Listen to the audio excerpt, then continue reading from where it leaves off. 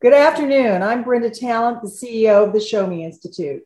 The Show Me Institute is pleased to bring you today's program on Russia, Ukraine, and the impact on the United States. For those of you who don't know us, the Show Me Institute is an independent research and education organization. We focus on Missouri fiscal and economic policy from a free market lens. We don't believe that government is the solution to every problem. Instead, we promote solutions to the problems facing our citizens from the perspective of what can we do to unleash the power and creativity of individuals. You can learn more about the Institute at showmeinstitute.org, on Facebook at Facebook.com/ShowMeInstitute, or on Twitter at ShowMe. While our focus is Missouri, when there are events that have profound and extraordinary significance for Missourians, we try to provide reliable information from experts, which can help us better understand what's happening and what may happen.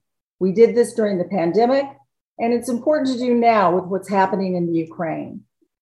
We'll be taking questions during this program. To ask a question, look at the bottom of your screen and you're going to see a little Q&A box. Just click on that box and type in your question. Zach Lawhorn from Show Me Opportunity will be our moderator. The format of today's program is slightly different from past programs. After short remarks from each of our speakers, they're going to have a dialogue about the situation in the Ukraine, and then we're going to take questions. It's now my pleasure to introduce our speakers, Senator Jim Talent and James Carafano. Senator Talent has over 30 years of government and political experience, including service in both chambers of Congress. He is a nationally recognized leader on military affairs, and for his entire career, he's been the biggest defense spending hawk in Washington, with the possible exception of James Carafano. During his service in the U.S. Senate and the U.S. House, Senator Talent served on each chamber's Armed Services Committee, where he worked to advance a strong national defense and military readiness. Since leaving the Senate, he served on the Defense Policy Board, the U.S.-China Commission, two commissions that reviewed the Department of Defense force sizing plans, and task force on Pentagon personnel reform and the National Security Innovation Base. He's currently the chairman of the Reagan Institute's National Leadership Council. He also was for a number of years a senior fellow at the Heritage Foundation, where he worked closely with our other guest, Colonel James Carafano. Colonel Carafano is a leading expert in national security and foreign policy challenges. He's the vice president of Heritage Foundation's Catherine and Shelby Cullom Davis Institute for National Security and Foreign Policy, and the E.W. Richardson Fellow. Jim is an accomplished historian and teacher, as well as a prolific writer and researcher with a PhD from Georgetown University. His most recent publication is Brutal War, a study of combat in the Southwest Pacific. He's also authored Wiki at War, Conflict in a Socially Networked World, a survey of the impact of the internet age on national security. And with that, I'll turn it over to Senator Talent. Thank you, Brenda. It's a great pleasure to be with Show Me, as always. I've done a couple of these things, I guess, over the years, and especially a pleasure for me to be with Jim Carafano, who is, I think, one of the foremost experts we could have on military affairs. I would refer anybody who is interested in the current condition of America's armed forces to check out the Heritage Foundation's Index of Military Readiness and Strength, which is the most in-depth non-Pentagon assessment of the state of our armed forces at any given time. I use it as a regular reference in my writing and speaking, and that was yet another of one of Jim Carafano's great projects for the country. So Brenda said a couple minutes of remarks. I think maybe what I'll do is lay out what I think the situation is, and then ask Jim a question, and then he can give whatever remarks he wants, and we'll dialogue a bit and then get questions from you all. So I think those of us who follow these things at all were, by and large, really surprised that the Russians have been so ineffective on the ground in Ukraine. And one of the questions I'd like Jim to address is whether they have a bad army as well as a bad plan. We know they had a bad plan. I think the opening days of the war and the plan according to which it was conducted may go down in military history as one of the biggest fiascos ever seen. The Russians obviously thought they could decapitate the Ukrainian government and that resistance would collapse. Zelensky would flee. There would be a substantial element or fifth column within Ukraine that they could set up in charge, perhaps leaving some Russian troops certainly in the east. Well, it obviously did not work out that way. And so what I think Putin is trying to do now, assuming he is rational as I do, I think he's unreasonable, but I'm assuming he's rational, is to push as hard as he can in the south and the southeast to cause as much destruction as he can.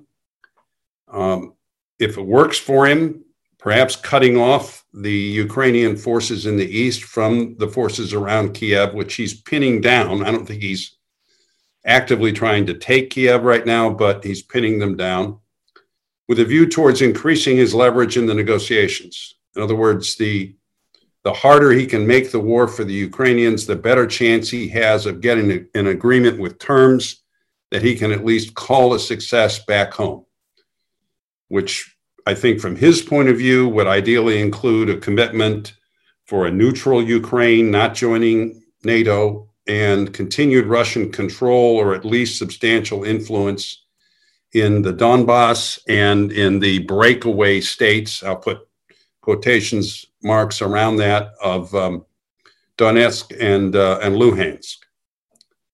And so the question really for Zelensky is, does he want to make an agreement like that?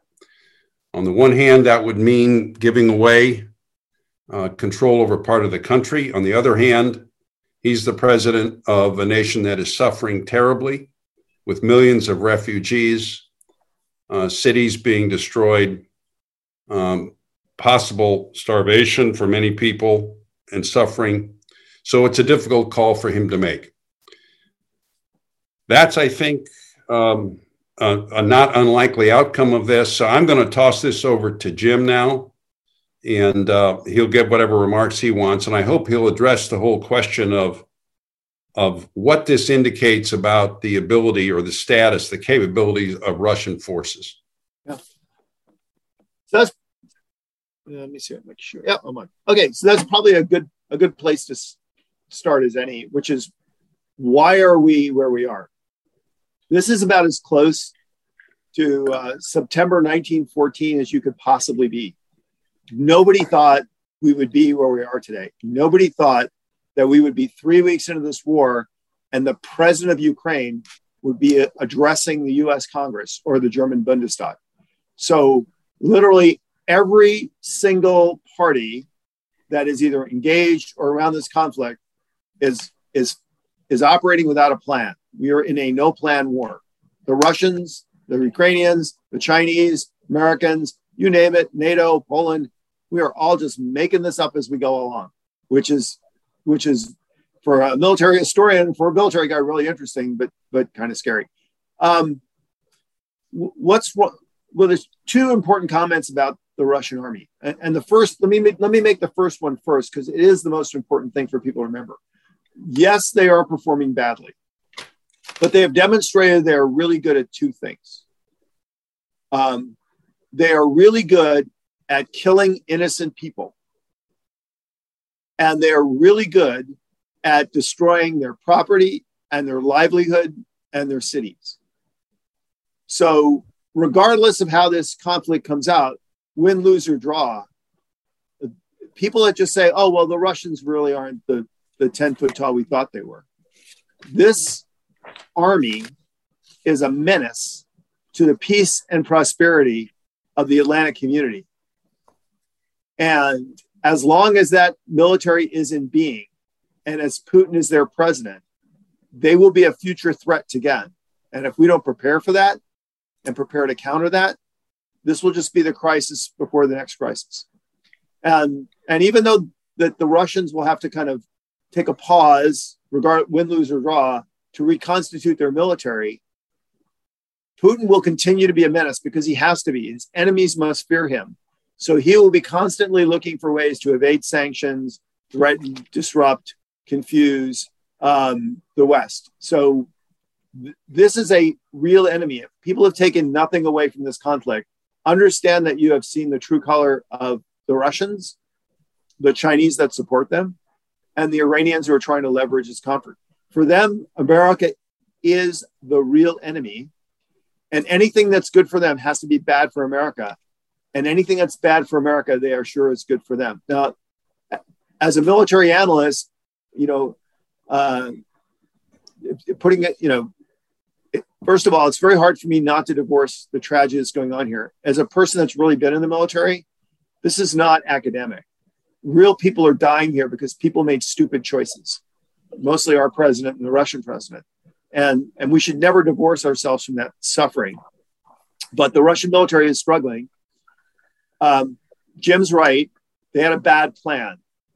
Their plan assumed essentially that they wouldn't have to fight anybody, that they would decapitate the government on day one, and that the military would rapidly collapse. So if you actually look at their military operations, they were designed to occupy the Ukraine, not really fight their way into Ukraine.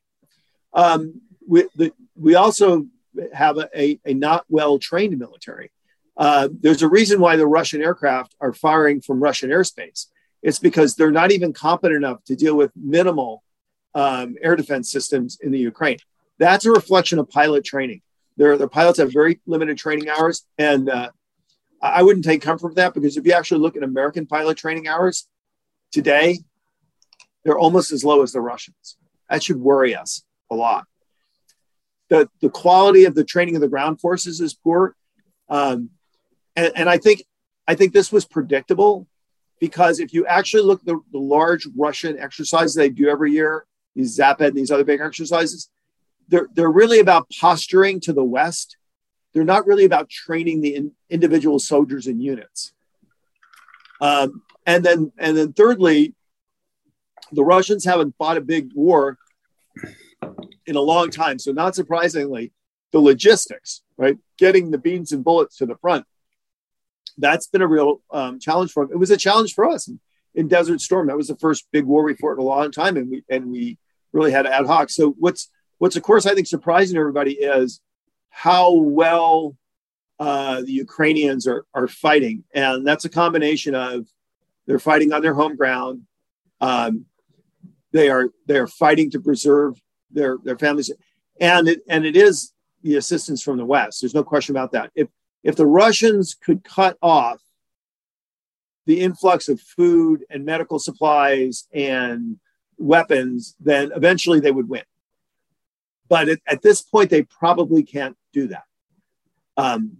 That's not to say the Russians can lose, but at this point, it's probably almost impossible for them to win. I was going to say, just to add to what Jim said, because he referred to stupid choices. So what we did really, beginning especially in the aughts, we admitted more and more countries to NATO at the same time. When I say we, I mean the NATO, all the NATO countries. At the same time as we were drawing down the forces that we would use to defend the countries that we admitted, and therefore deter aggression.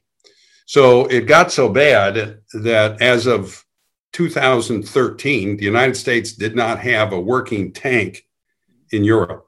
I wrote a column, I think it was in 2016, about how the German army, or what's left of it, was training with broomsticks because they didn't have machine guns in their tanks. So they were sticking broomsticks out of the turrets. And we continued to do this even as Putin continued to aggress, first in Georgia, then in Crimea, then the constant incursions into the airspace of our Baltic allies and other allies. So he was constantly testing, and we were constantly failing to respond firmly. And then in the lead up to this, what we did was we threatened what's called deterrent by punishment, which is to impose these economic sanctions, while after we had had degraded our ability to deter by denial, which is what you do with actual forces. So now what we're seeing is, yes, we are punishing, and Russia is going to suffer, and the Putin regime is going to suffer, as it should, but the Ukrainian people are suffering, and our economy is going to take a hit as well. So long term, what do we need to do? We need to stop doing what we were doing. So stop giving concessions to Putin, particularly in return for nothing. In the last year alone, we rolled over the New START treaty, which is a nuclear arms treaty, without any conditions. That's what Putin wanted. We waived the Nord Stream sanctions with no conditions. That's what Putin wanted. We gave him a summit in the United States with no conditions. That's what he wanted. So stop giving him things, build up our deterrent power and our forward posture in Russia, and build up the armed forces in general, because we have similar issues in Indo-PACOM. And then support the countries that we want to protect, but we are not bound to protect, like Ukraine. We were not arming them as well as we should have armed them either. That was very fitful over the last few years. So a policy of intelligent firmness, deterrence over time, is the thing that's going to constrain both Putin and the Chinese. So, Jim, you want to do? Yeah, I think you raised most of that, but. Yeah, no, you raise a really important point, and I don't want it to people to miss that. It is interesting that Putin may not be losing, but he's not winning, and he has demonstrated that he is willing to take real risks, and so despite all of that, he has not expanded this war beyond Ukraine. He hasn't tried to actually attack or prevent things from coming into Ukraine. He fears NATO. I think that's the reality. He actually doesn't want to go to war with NATO, and which I think suggests a couple of things. And this is not meant to be a partisan comment. As you know, I'm not a partisan guy. I don't work at a partisan place. I don't even belong to a political party. But the reality is if NATO had done at the start of the war 9 months ago, there wouldn't be a war now. If we had reinforced the NATO frontier, if we had hammered this guy for even hammered and isolated him for even thinking about attacking a country, and we had flooded Ukraine with defensive arms and medical supplies and food, this would not have happened. We self-deterred, and we had less confidence in ourselves than, and not put too fine a point on it, because the point you made that you're right. You know, when Barack Obama was started in his second term, there wasn't a working American tank in Western Europe. If this was Hillary Clinton's second term, he would have attacked NATO, because NATO would have been so weak that and Putin would have seen that. Because what Donald Trump did in 4 years, if you look at our index of U.S. military strength, the infusion of reinforcing the military in the last 4 years actually gave a lot more capability than we would have had if we just stayed on the trajectory that Obama had started and Clinton would have went through. So this gets to your point, which is what's really important. And I think for us as Americans, these are the issues what we really have to grapple with. The war is going to end as it ends, right? I mean, I wrote a piece on this for Fox News yesterday saying, what happens after the Zelensky speech? And the answer is, we're going to keep doing what we're doing. We're not going to do a lot more. We're not going to do less. The Russians are going to keep doing what they're doing. I don't know where it ends. But the question we have to ask is, what do we do about our future safety and prosperity? The point we didn't talk about is, and as you have identified so many times, the real pacing global threat is China. This has a lot to do with that threat, because the Chinese want exactly what the Russians want. The Chinese want a Europe that is weak and divided and vulnerable and distracted, so they can expand their influence. So the Russians are their stalking horse in Europe. And the worst thing that could happen to the Chinese is to see Putin put back on his foot. So making Putin not a future threat is not just dealing with the Russians. It is a hammer blow to the Chinese. And what makes Putin a threat, and you addressed a big portion of that, is does he have the capacity to achieve his ultimate dream of dictatorial control of Central Europe, NATO to dissolve, the United States be alone and isolated? And the answer is no, as long as we have the military capacity from conventional and strategic arms to deter him. So peace through strength, the path that we were on for 4 years under Trump, we have to do that. The second part is energy independence, right? The other weapon that Putin has is blackmail, sell, make an American energy independence, a Europe that has a sensible energy policy that provides for reliable, dependable, affordable, abundant energy. That if we do those two things, those are the only real weapons Putin has to threaten with us. We have taken the Russia threat essentially off the table. So we have to do that. And and this is a point nobody's really talked about, but I think it's so important. Win, lose, or draw, the Russian military is going to be prostrate after this conflict. It is going to take him a year or two to rebuild.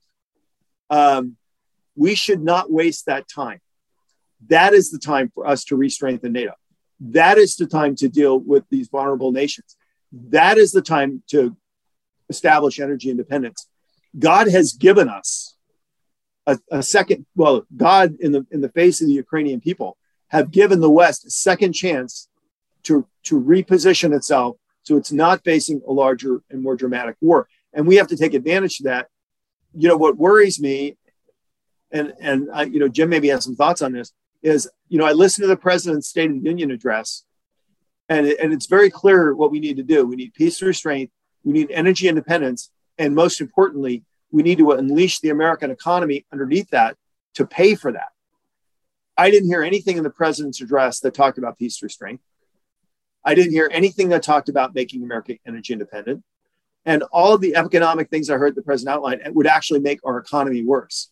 And so when I look at the three fundamental things that we have and the breathing space that we might have to do it in the next year or two, I didn't hear from our president the willingness or the leadership or the commitment to do any of those.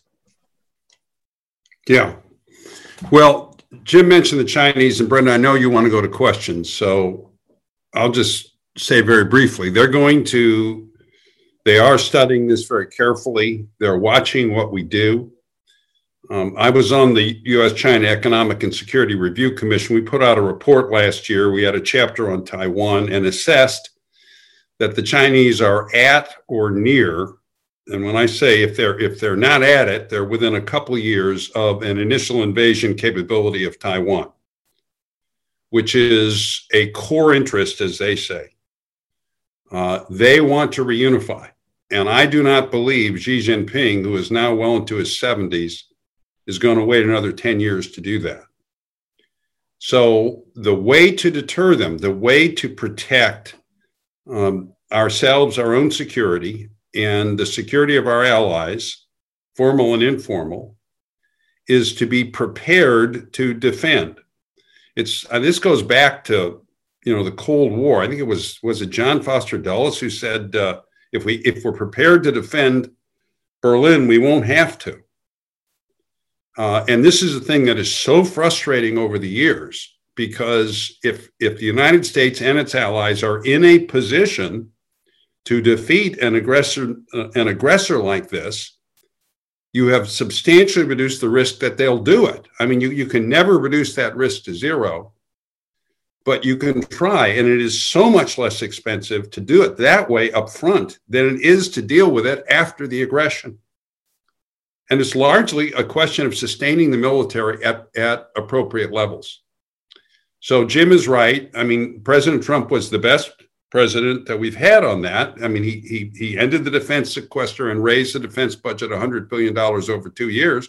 But his last, I think, 2 budgets, Jim, were basically flatline budgets vis-a-vis inflation.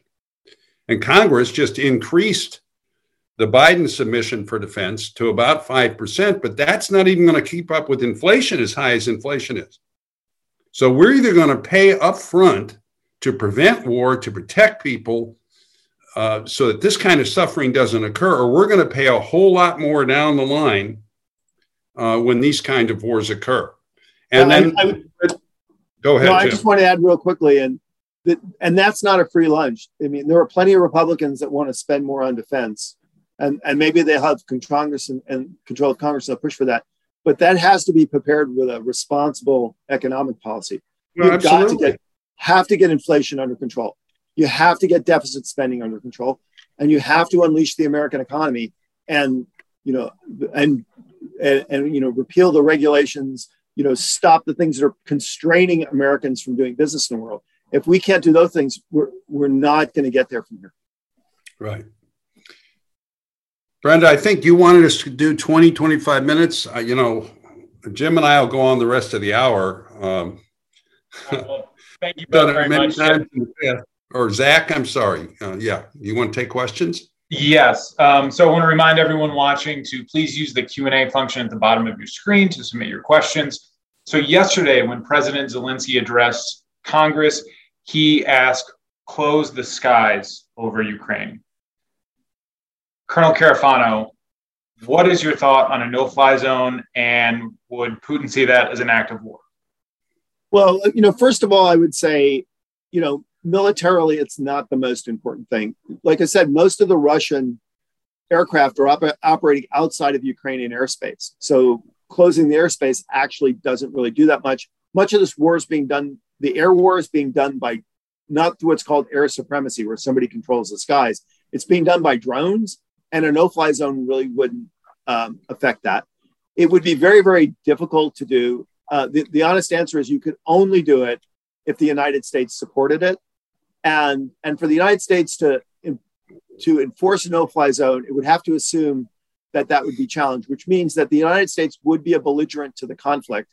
And you could possibly see a war between, I think that's just the reality of it. I don't think anybody, look, it's not going to happen because NATO is not going to agree to it. The other thing is look, the responsible answer is give the Ukrainians more planes. The fact that we didn't do that, I think, just demonstrates the weakness of our national leadership. We got bogged down in saying, we can't give the Ukrainians planes because the Russians will see that as escalatory. Well, that's nonsense. I mean, the Russians are invading a country and killing everybody, and you're worried about annoying them. So I don't think that. I think that's a much more responsible answer. And maybe now, but it's clear the Ukrainians are hanging on. Maybe people will go to that responsible option and figure out how we can get them more combat aircraft. I will make a comment. And I'm interested in hearing Jim's thoughts on this. What happens if Russians and a NATO country actually start shooting at each other? Right. Never assume that won't happen, right? Never assume that a bomb won't stray over the line, or that Putin won't get so desperate that he drops a couple of bombs somewhere to say, okay, NATO, back off. My guess is if he did that and the country saw that as a deliberate act, that there would be a request for Article 5. So Article 5 is the collective agreement of NATO to defend all the countries in NATO. Having said that, I think the NATO approach would be proportionality. So in other words, if the Russians attacked an air base, or if the Russians dropped a bomb, we would take out the launchers that sent that bomb. I don't think it would necessarily spiral into World War III. But the reason why nuclear powers have never openly made war with each other is because they've always feared that, there's a lot of steps on the ladder of escalation, but they've never been really super confident about what happens when you start going up that ladder. And so they've always been kind of smart enough to not do that. So for example, if you think of the Korean War, there were like 1 million, I don't know the exact number. There were, 1 million Chinese fighting in North Korea against the Americans. And the Chinese government said, well, they're all volunteers. And there were actually Russian pilots flying MiGs against American planes. We just pretended like we didn't know that because Russia and China and the United States weren't willing to say they're at war with each other and risk a nuclear confrontation. Yeah, you want strength and firmness to deter the conflict. When the conflict occurs, and there are nuclear powers involved, you have to be very careful that you don't get into an escalatory ladder, okay? So our policy, at least on the surface, was we're going to arm the Ukrainians, and the Russians shouldn't object to that. They, after all, armed the North Vietnamese in a war that we fought there a number of years ago. That's not escalatory. That is a proportionate response. But were we to impose a no-fly zone, we would be inviting conflict directly between American and Russian forces that would be viewed as escalatory. And people need to focus on this. And my old friend, and he really is an old friend, I've known him for 30 years, Lindsey Graham. This is something I disagree with Lindsey about. Putin doesn't have very many domains he can escalate in. He can't do anything economically to us. He's lost the information war. The Ukrainians have kicked his butt, and we should all be grateful for that. There is one area he can escalate, and that's in hard power. They have what, Jim? Is it 1,000 tactical or low-yield nuclear weapons? And it's a much bigger number than that. Maybe two, then, huh? I always forget. It's a much bigger number than that. I mean, You're kidding. Literally, we are for tactical nuclear weapons, NATO is a pygmy, and Russia is Gulliver when he's 10 feet tall. So what you do not, there's already a non-zero risk that he would use them, and we do not want to go there. It certainly would not be good for the Ukrainians. So no fly zone, but absolutely arm them, including the MiGs. Jim, I'd consider giving them F-16s. Those are pretty easy to learn. I mean, relatively speaking, to fly. But anyway, I don't know how important that is to them. But no fly zone. But no fly zone. But yes, arm them. All right, next question: would America or the West allow Ukraine to do a deal with Russia that would concede territory to Russia? Jim, I'm happy to. You want to go ahead? Go ahead. Well, I was going to say, I mean, the one thing I do not want to see us do is pressure the Ukrainians to agree to something they don't want to agree to. I think they've earned the right to make the kind of deal they want to make. So I hope we do not pressure them to do that. But I do think that Zelensky has to be considering that as an option. I mean, this is a call he has to make. How much does he want his country to suffer? What are the possibilities? I mean, none of us are certain about this, that he can actually counterattack and improve the situation on the ground and get better terms. Jim, I know you were over in Eastern Europe pretty recently. You may know a lot more about this than I do. Well, no, I think that this is really the great question. But what's important about this is Zelensky has options. And this has been actually one of the big problems with Biden's dealing with adversaries from the beginning, which is we want to do nothing, and then we'll react when the enemy does something. And in the military for 25 years, the one thing I learned is the worst possible situation is to be sitting there waiting for the enemy to decide what to do and having the time and place of their choosing on how to do. You want the enemy to be reacting to you, not the other way around. And so in defending his country, Zelensky's actually created some space for himself. The thing I would look, dude, you're already in a horrible, terrible, awful war.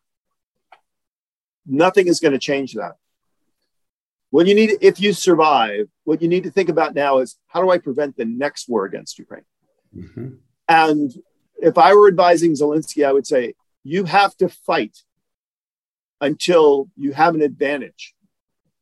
And the Russians want something.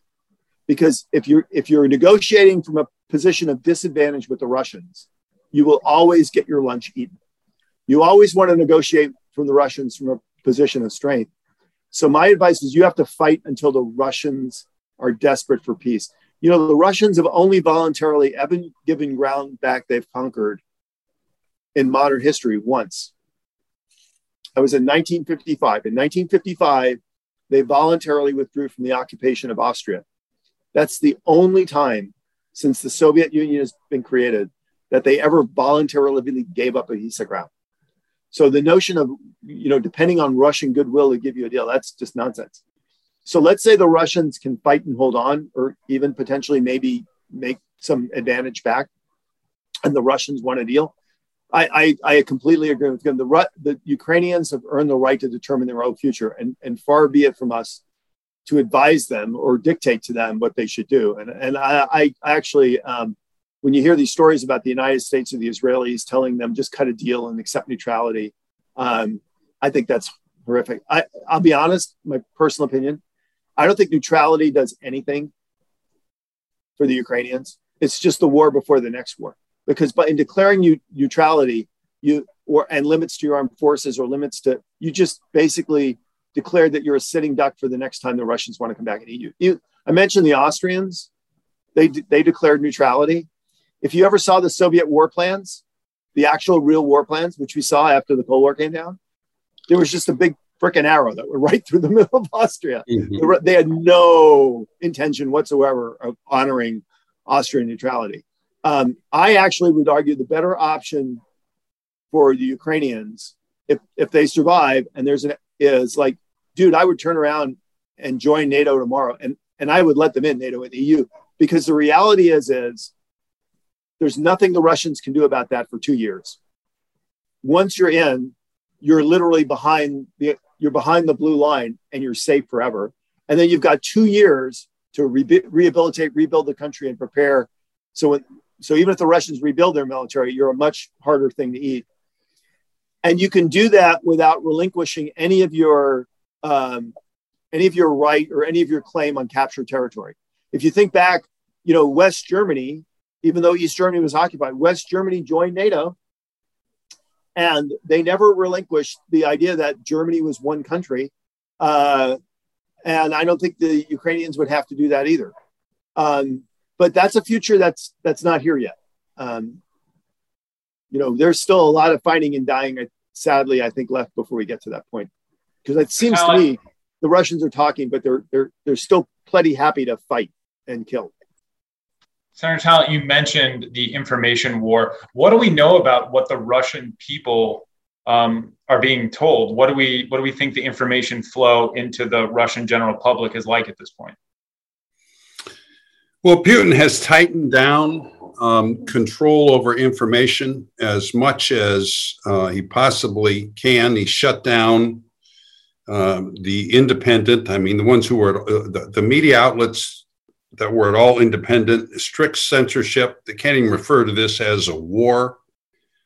He's arrested or interned anybody who dissents, and we can expect more of this.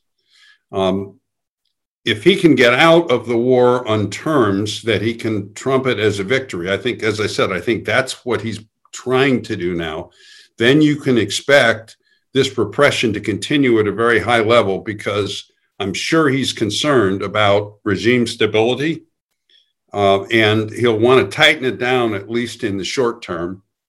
Now, having said that, he doesn't have the kind of control the Chinese do. He doesn't have a great firewall. I'm sure some of this is getting through, plus which, the soldiers come back and they have a story to tell. But it's going to be very, very bad for the Russian people. I want to add something else, too. I don't know what Jim thinks about this. I really do not like the kind of war fever here that is taking it out on ordinary Russians or non-political Russians or Russian artists here. Now, if they're connected with the regime or active supporters of the regime, fine. Those are the people we ought to be aiming at. But boycotting a Russian restaurant in New York is first of all, it's not right. But second, we do not want to make an enemy of the Russian people, and we don't want to give Putin any basis for saying that we're doing so. We simply have to have firm, long-term policies of strength rather than doing nothing, appeasing him for years, and then ping-ponging to this kind of histrionic reaction. So we are fully capable of defending ourselves, our interests, and our allies in Eastern Europe. We just have to do it. And again, we won the Cold War. One of the big reasons we won the Cold War was that Ronald Reagan rebuilt the armed forces, and the Soviets basically threw in the towel between that and the and the Poles and the Pope, I mean, that was more than they could take. So, he's gonna repress the people and try and keep information away from them, and he will have a great deal of success in doing that. Colonel Carafano, is life as Putin knew it, no matter the outcome of this, as a head of state, is that over at this point? Whether the outcome is diplomatic or otherwise, do you see any path to where this goes back to a Russia relations with the West or even the rest of the global community as it was 3 weeks ago? Well, that's the real question. This is one of those potentially massive turning points in history. Like I said, what we have seen in the last few weeks is really, something Jim and I have talked about for years, and people have disputed with us, but these are the true colors of these countries. Russia, Putin's plan, regardless of win, lose, or draw, his vision for the future remains unchanged as long as he is in power. He wants to reabsorb all the post-Soviet states. He wants dictatorial control over Central Europe. He wants NATO to dissolve. He wants the United States to be isolated and alone in the world. China wants to have a hard sphere of influence that extends globally from the Arctic to the Antarctic into Latin America and Africa, to have a dominant influence in Europe, and for the United States to be alone and isolated. Iran looks to both Russia and China to open up space for them to essentially declare an empire in the Middle East. All these things, under the best case scenario, would mean America alone and isolated in the world. Not to mention that, all of our friends and allies say, well, we think differently on China, or, we have Russia or whatever. But the reality is none of them. There is not one country in the world that wants to be a suburb of Iran or Moscow or Beijing. And the question is, what do we do now? Because in order to do the kinds of things, to unleash our economy, to defend ourselves, to have energy independence, to find ways to make money without, dealing with China, to live without Russian oil, to have the willingness to step up against the Iranians, and maybe for Israelis and Arabs to partner together. All these require really, really hard choices. Because if they were easy choices, we would have made them. But we didn't. And so the question is what do we do? Do we go back to sleepwalking through history and say, well, it wasn't World War III. There were no nuclear mushroom clouds. Okay, so a bunch of people in Iran died. A couple of months ago, 40 million Afghans lost their freedom, and we're still here. We're still going to Walmart. Or do we say, because if you actually add together the threat of China, Russia, and Iran, and with Russia's military capability, which Jim pointed out is not just an army, but really they are the preeminent nuclear power in the world today. They far outweigh the United States when you add in their tactical nuclear weapons. But then the damage that the Iranians can do because of the strategic area that they're in, and and China, which is either the largest or second largest economy in the world, together, if you add those three of those things together, that is a global threat that actually is on par to what the Soviet Union was during the Cold War, and certainly on par with what the Germany and Italy and Japan represented during World War II. We are faced with the generational challenge of a lifetime. And because of 44 million brave and fearless Ukrainians who are fighting on because they're not smart enough to know they should just roll over, we've got a breathing space here to do something about shaping our future. And the uncomforting answer for your question is, I don't know. I heard a president give a State of the Union address and talk not just to the American people, but to the entire world, and say, I'm not going to make those hard choices. You've mentioned energy a couple times. Oil is over $100 a barrel again this morning. Aside from high gas prices here in America, what are some of the other ripple effects that we could see if this conflict carries on for months, years? Well, we're to some degree in uncharted territory because we don't know what the impact's going to be, for example, of cutting countries off from the SWIFT payment system. We're using one of the tools of power that we have is the fact that the dollar is the reserve currency and the financial system of the world, certainly all above the board activities, has to go through the American financial system. So this is a really powerful tool, and it's a way that we can use to punish countries. And this is an area in the last 20 years in particular where we have gotten a lot better. The sanctions are much more effective than they were when I went into the Congress in the 1990s, largely because we can focus on the financial system. But we don't know what the impact's going to be on us, on the stability of our system going forward, because we're really in very much in uncharted territory. And we can't use that kind of a tool against the Chinese. We are too intertwined with their economy. Their economy is too big. Russia's GDP is about $1.7 trillion. So it's about a 12th the size of our economy. If you add in Europe, it's about a 20th the size of the American and the European economy. The Chinese are not in that position.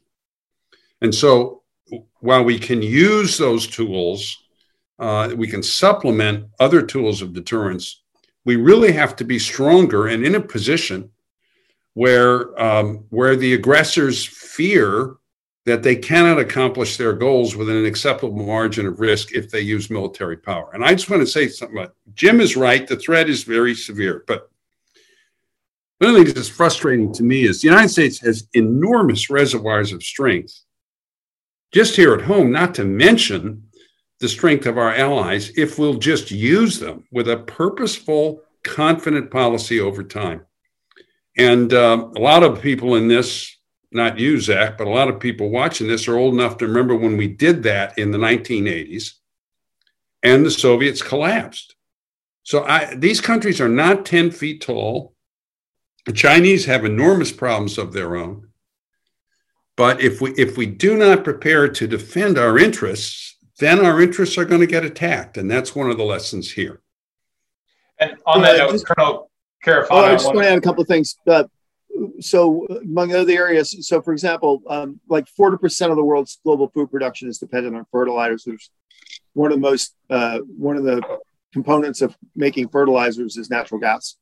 So the competition for natural gas for fuel is going to dramatically impact the cost and the availability of fertilizers. So that's going to have rippling impacts all over the globe. Petrochemicals are used in all kinds of industrial manufacturing processes. So the gallon of oil that you're competing for that goes into your gas tank is the same oil that's competing for all other kinds of industrial processes. So that's going to ripple across the economy. And this is all happening at a time that we already have high inflation. So this goes back to the point about hard choices. And Jim's point is so absolutely powerful. We have potentially the world's most dynamic and aggressive economy.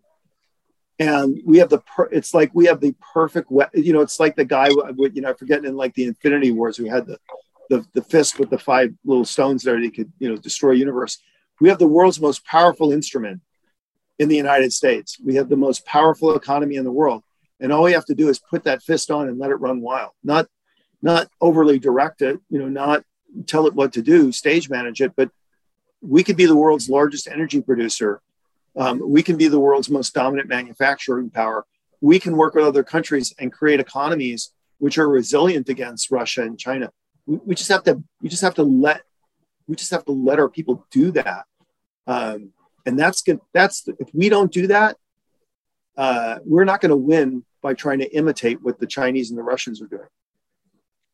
Colonel Carafano, you recently wrote, Beijing hopes that the Ukrainian crisis will stretch the Americans like a rubber band, making the U.S. unable to pay attention to Europe and Asia. Are we prepared to protect Taiwan if this crisis carries on and if NATO and the West has to get more involved? Well, Jim mentioned Taiwan before. People understand the importance of Taiwan. Everybody thinks, well, we want Taiwan. It's a democracy. We should stand for democracy.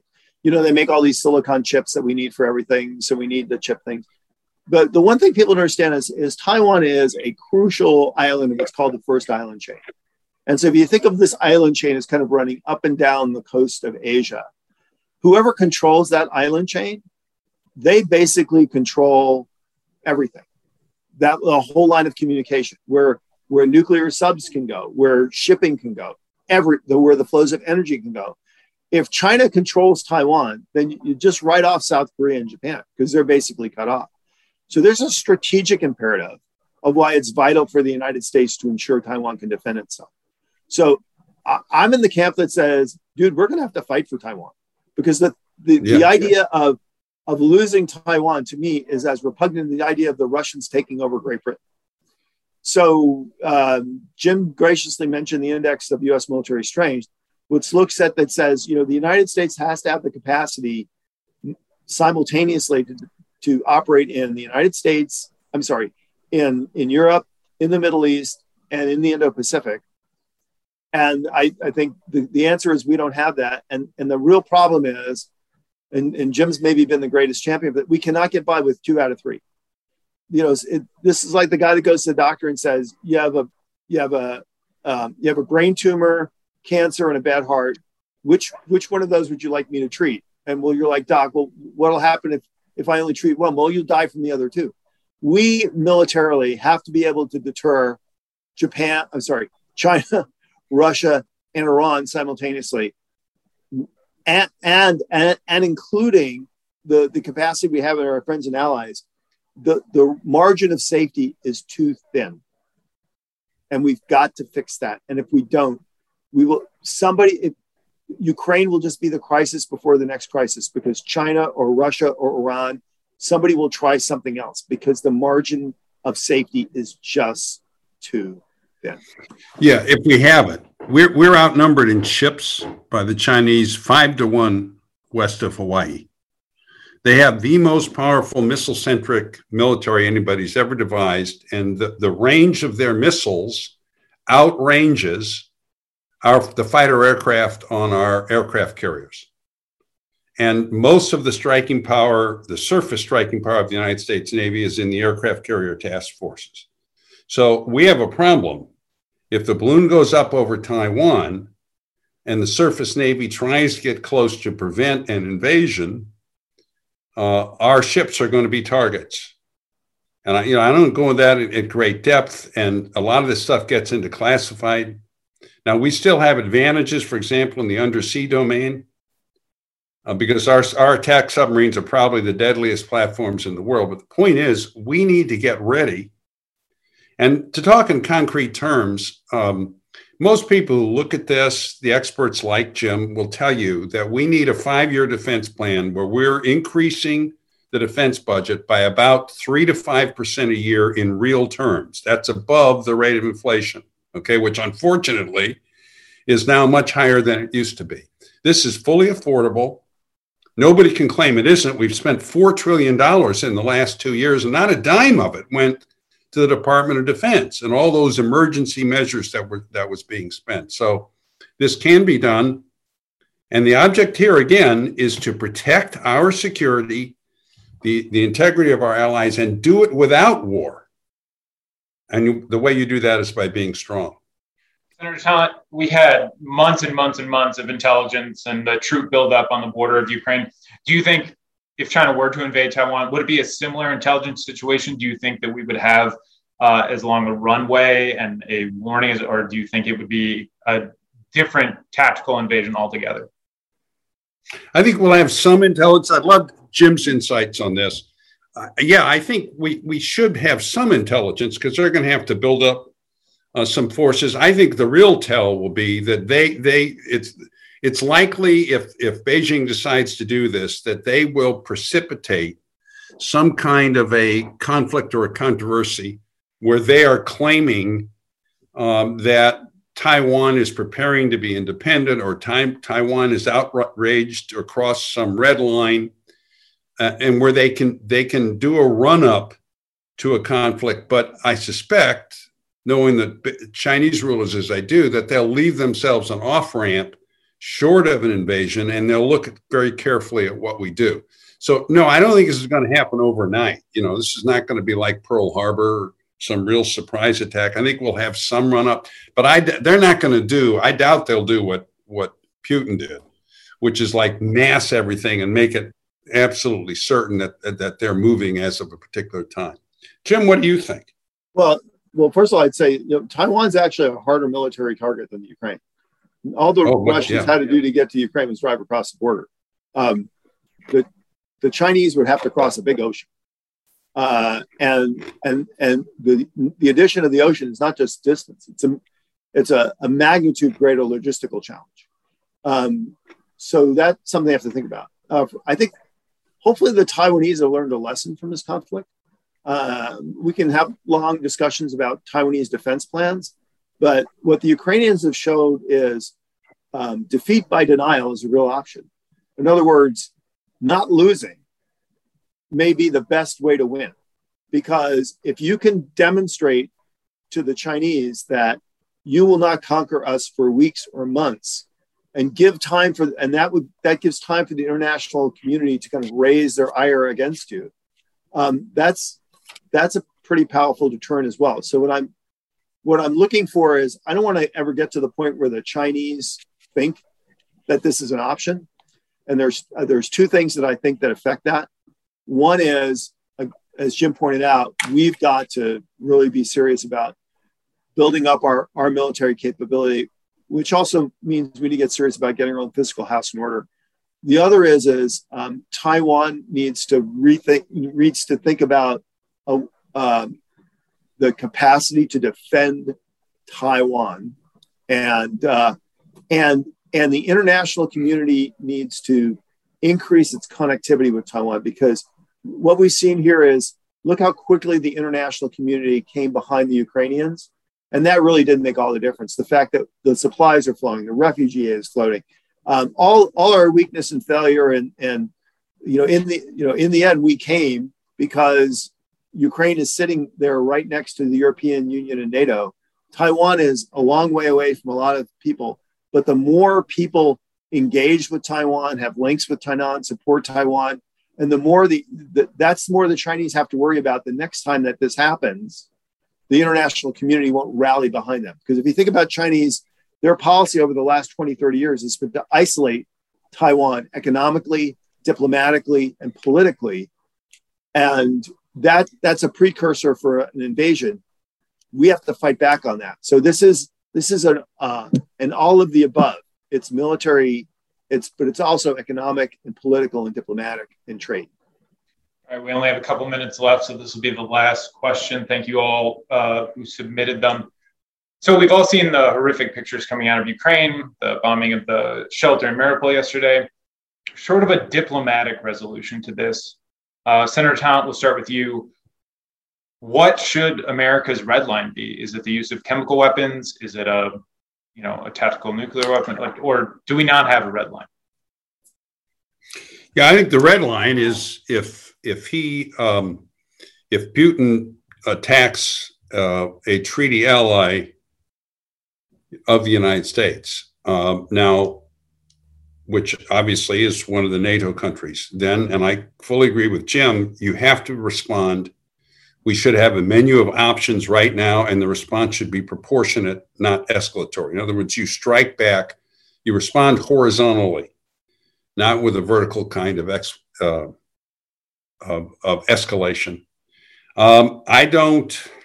It would be a very, very tough call, but I don't think, short of a use of a tactical nuclear weapon, I don't think, even if he gets more brutal, that we can change the fundamental strategic direction of the policy and get involved. But that's a presidential call. I just think the risk of that will be seen as escalation is too great. I mean, and both for the Ukrainian people and for our people, we do not want this to spiral upward.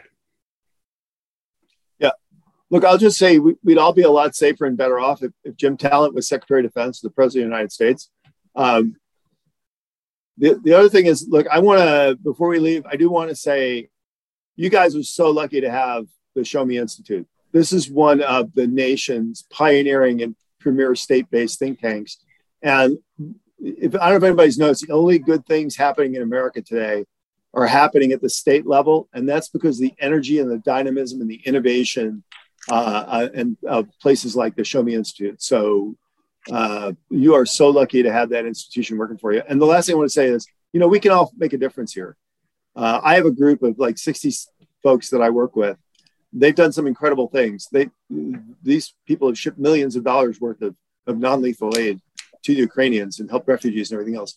We can all do this. I put two in the chat, fantastic organizations, one called Spirit of America, which is actually helping get non-lethal assistance to Ukrainian military and National Guard. Samaritan's Purse is one of the most dependable and reliable agencies in the world, helping out with refugees in Ukraine.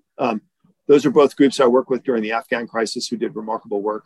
You should always do due diligence and just don't throw money at somebody, but make sure you're working with real people. But some of the best work that's being done out there today has nothing to do with governments. It's NGOs and individual people who are helping out the Ukrainians unconstrained by what governments think. And they're some of the reason that the Ukrainians are still in this fight. And so don't sit back. I mean, you can help. I talked to a guy in Florida who's a sheriff who's collecting up flak vests from police departments that are excess, and they're finding somebody to put them on a plane and take them to Ukraine. So we can all be part of this fight. We don't have to sit back and just watch it on TV. And thank you guys. I want to thank the talented talents for inviting me today. It's been a real honor to be with you guys. Thank you both. Brenda, turn it over to you. Jim, thank you for your kind words regarding our work. I want to thank both of you for a very informative program and really for giving us a lot to think about. Thank you, Jim, for sharing those resources that we can contribute to in order to help the people who are suffering over in the Ukraine. And I want to thank everyone for joining us this afternoon. Look at our website for our next event, and everyone keep a good thought and be safe. Thanks very much.